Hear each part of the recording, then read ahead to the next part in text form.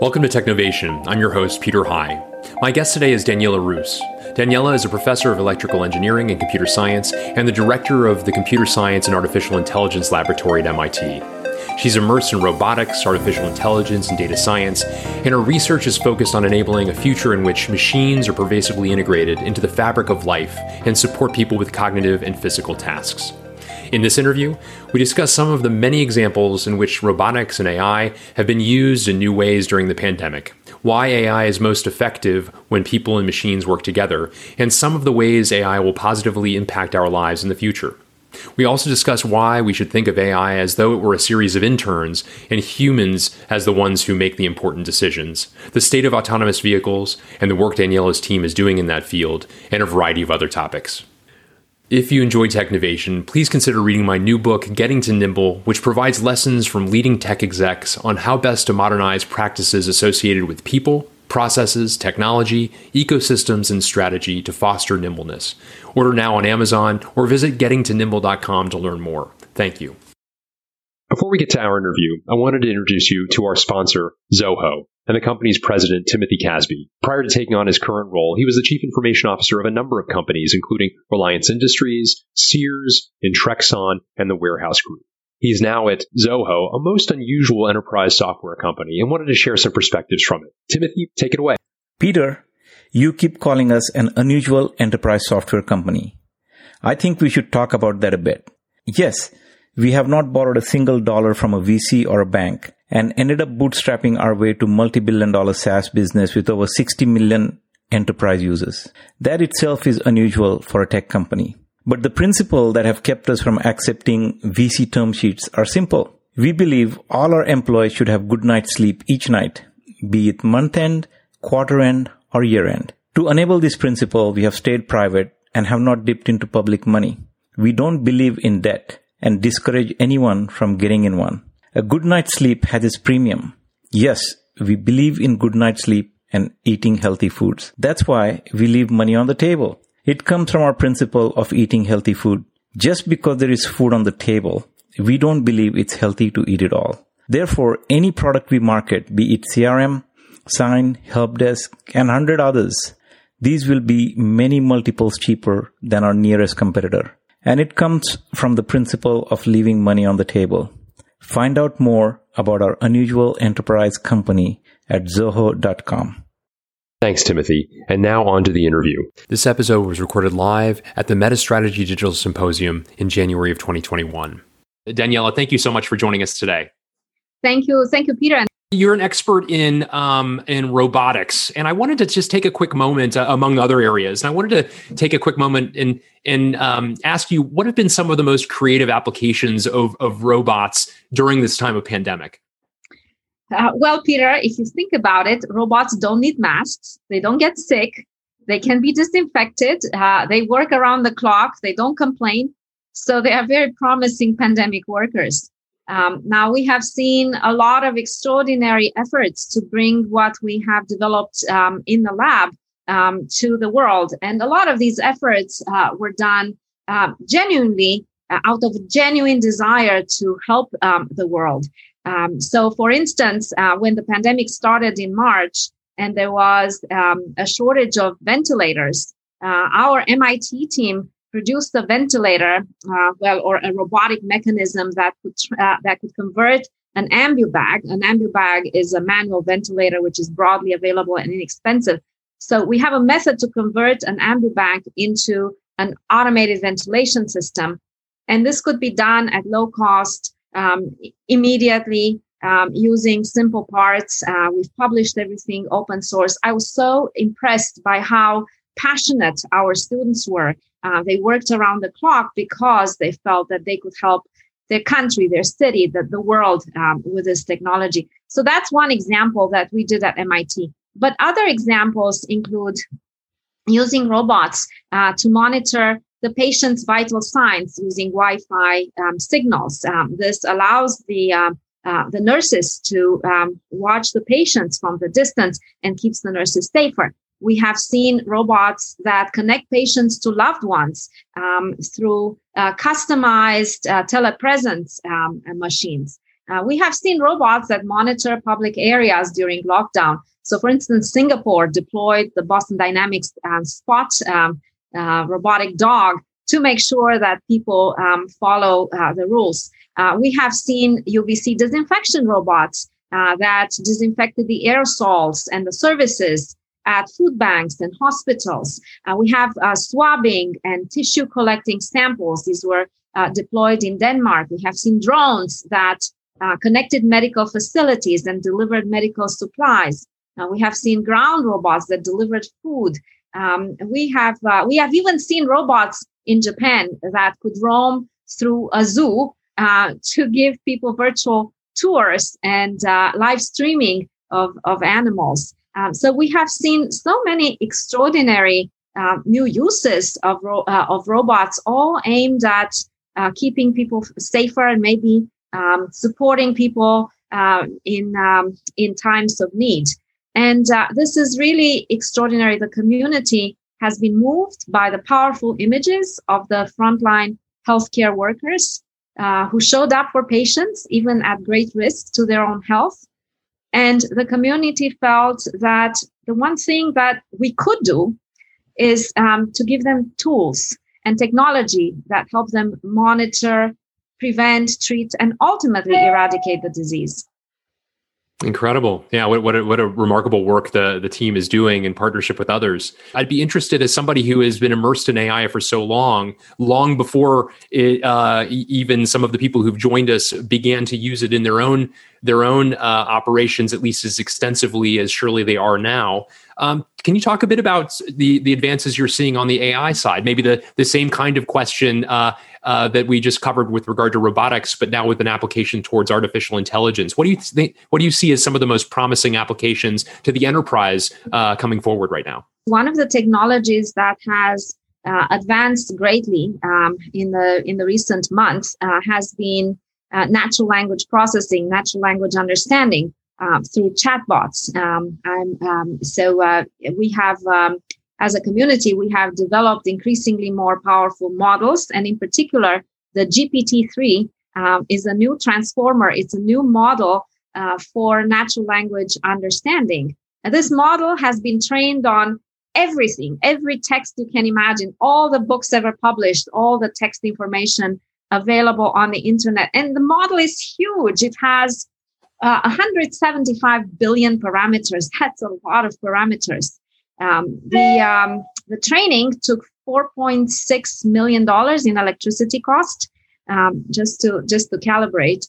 And but with this super trained model, we are enabling the kind of natural question answering that we have not had before. So the customer experience will indeed get better. One of the companies that's adopted this technology is Lemonade. They IPO'd recently. And I want to mention them because my students have been promoting the company, telling me, hey, it only takes a half an hour to get an insurance policy or to make a claim. And that is extraordinary in terms of efficiencies. Now, there are so many ways in which AI is helping. In fact, the fact that we have vaccines and the vaccines were developed so fast is due to advancements in machine learning. We have had contact tracing automation due to advancements in AI. So we've had a lot of immediate applications to pandemic-related activities, but there is so much more that we can do with AI. And the most exciting areas are around customization, are around using the new natural language systems. Altogether, it's important to keep in mind that these techniques are most effective when machines and people work together rather than machines by themselves and people by themselves, because machines are good at some things and people are good at other things. When you put it all together, you get something much more powerful. And the other thing that it's important to remember is that these AI systems are not so magical. They're not going to solve all of our problems, and they're not going to take down the world. But they have some scope of of applications that is extraordinary. So with these systems, we can imagine a future with no road fatalities, a future where we can transport people and goods much more effectively, where we can imagine a future of medicine where medication, where drugs are synthesized on demand to your body, to whatever your body needs, rather than using cocktails of existing drugs, and where we can better monitor, diagnose, and treat disease. We have already a future where we can communicate with each other instantly without necessarily understanding each other's world. I can speak to you in French and have a system automatically translate what I say in English, and the system would work pretty well. Basically, we can imagine applications where machines take the routine tasks and people focus on strategic thinking, on critical thinking. But in doing so, the human has to stay in charge because these systems make mistakes. So ultimately, it's good to think of AI systems as kind of interns running around, doing errands for you, presenting you with data that you can act on. But ultimately, it's the human who really needs to decide, because we have not achieved the kind of performance that would make it safe for us to let these systems make decisions, especially not in safety critical applications. Yeah, that's very interesting. And you alluded momentarily there to autonomous driving and the eventuality from your lips to God's ears that we will get to a point where there are no road fatalities as a result of the advancements in that technology. I know you've been working on some of the thorniest issues related to that, allowing autonomous vehicles, for example, to drive in adverse weather conditions or other sorts of complexities. Talk a little bit about where we are in the pathway to the eventual goal of full autonomous driving. Well, that's a very exciting area, Peter. I have been working on this for many years, 10 years on autonomous driving, and many more on mobility.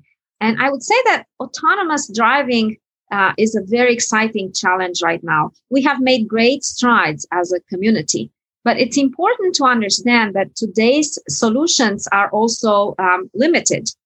So today's solutions mostly apply to geofenced areas. That means a closed area where every road has been pre-mapped, and these maps are high definition maps. So they're not Google Maps. They're the kind of maps that are placed in sensor space, and they're huge. For instance, a map of San Francisco, high definition map of San Francisco takes on the order of terabytes of data, whereas if you look at the topological map of all the roads on the planet, that's only on the order of gigabytes, so that you can kind of get a sense of what these solutions mean. And there are limitations.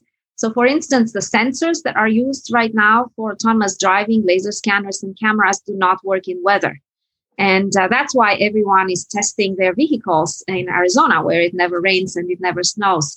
So my group is interested in enabling autonomy in weather situations. My group is also interested in extending the scope beyond geofenced areas where we have high definition maps to areas that have not been mapped before. And what's important here is to realize that a map works well in a dense urban environment where there are lots of features. But if you go to the cornfields of Iowa or to the deserts of the Middle East, those approaches will not work. So we need different methods. So we are looking at mapless navigation. We're looking at reducing the amount of time and the accuracy required of the perception system through new approaches to deciding how to define what safe drivable regions are. And in a recent result that I'm very excited about, we're looking at how we can enable a future with mixed roadways where you have human-driven cars and robot-driven cars. And that is really important because I believe that that's where we are going to be in the future. And right now, robot cars do not understand human-driven cars. So if a human driven car is polite and wants to let you take that unprotected left hand turn as a robot, how do you know? How does the robot know that? How can the robot assess that the incoming traffic is egotistic, meaning the traffic is not going to slow down for the turn, or altruistic, meaning the vehicle will slow down? And so we have a method that allows us to assess the personality of the cars on the road using a metric developed by the social behavior community called social value orientation. And this metric is mathematical, so it can be mapped directly into the control system of a robot car. So I'm very excited about the possibility of a future with human-driven cars that can coordinate well with robot-driven cars. And before we move to your next question, I do want to say the following. So while we have all these limitations of the current technology and the current commercial solutions, I would say that we also have opportunity for great products with what the technology can provide safely right now. But that is not driving on the mass spike or through the crowded streets of Boston at rush time. Okay, we can't do that. We can't do weather. We can't do heavy traffic. We can't do high speed traffic. What we can do safely is slow movement, where by slow I mean safe speeds below 30 miles an hour in low complexity environments. So by that I mean campuses, retirement communities, definitely not downtown Boston. Yeah. And so if we identify these particular applications, there is so much autonomous driving can do. We can have applications on factory yards and ports and retirement communities and hospitals. We can make autonomous cars and golf carts and tuck trailers and wheelchairs and gurneys. Anything on wheels can essentially be a product. And if that system is moving through spaces that are reasonably simple and at reasonably simple speeds, we have safety and we can deliver autonomy. Thank you so much for sharing your wisdom with us today. It's been a great conversation with you. Thank you for having me, Peter. It's been an honor. Thanks for tuning in. Please join me on Thursday when my guest will be Paula Arbour, the Chief Information Officer of Tenet Healthcare.